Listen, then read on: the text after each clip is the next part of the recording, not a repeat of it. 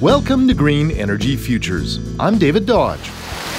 To most people, Fitzsimmons Creek is simply a small stream in the coastal mountains of British Columbia. It also sits smack dab between Whistler Mountain and Blackcomb Peak.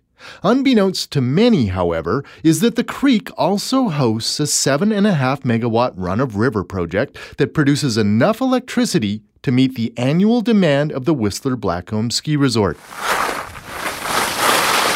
My name is Richard Blanchet. I'm the Senior Vice President for Western Region at Innergex Renewable Energy. We are here at the Fitzsimmons Creek facility located in Whistler. That's the charming French-Canadian voice of Richard Blanchet. He's with Innergex in Vancouver. They're a big run-of-river player in BC. They have 11 run-of-river projects already and 2 more on the way. BC has all the elements you need in the equation for run-of-the-river, like you benefit from coastal mountain, like very high head. You have tons of creeks, huge accumulations of rain and snow, which provides the flow you need.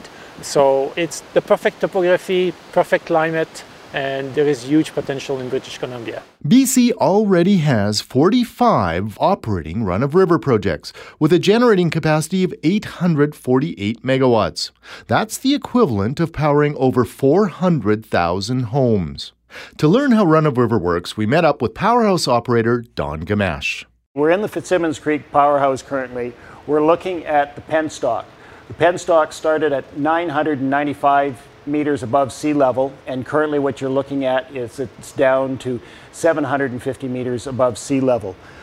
Puts water through this piece of pipe through to the Pelton turbine, which has 6 nozzles on it that allows it to spin and rotate the generator. This was all pretty academic in the powerhouse, so Don took me 3.5 kilometers up the mountain on his snowmobile to the top of the project so I could see how it really works. First, you find a creek or stream that heads downhill fast. These projects are powered by gravity, so the more change in elevation, the better. Then, you divert a portion of a stream into a steel pipe called a penstock. You send that penstock downhill for a few kilometers to a powerhouse where, with an assist from gravity, you spin a turbine and generate electricity.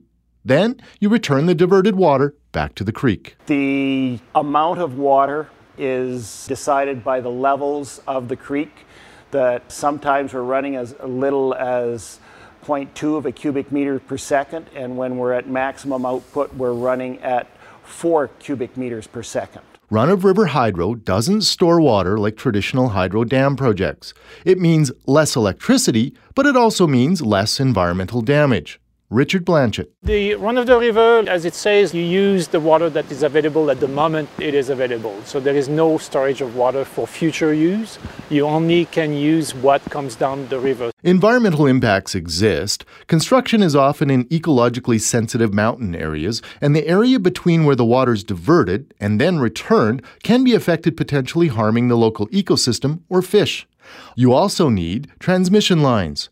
Still, it's low-carbon electricity without the downside of flooding massive tracts of land. You can find diagrams, photos, and our video story of run-of-river hydro projects, as well as links to our Facebook page and Twitter at greenenergyfutures.ca. Thank you for listening. I'm David Dodge.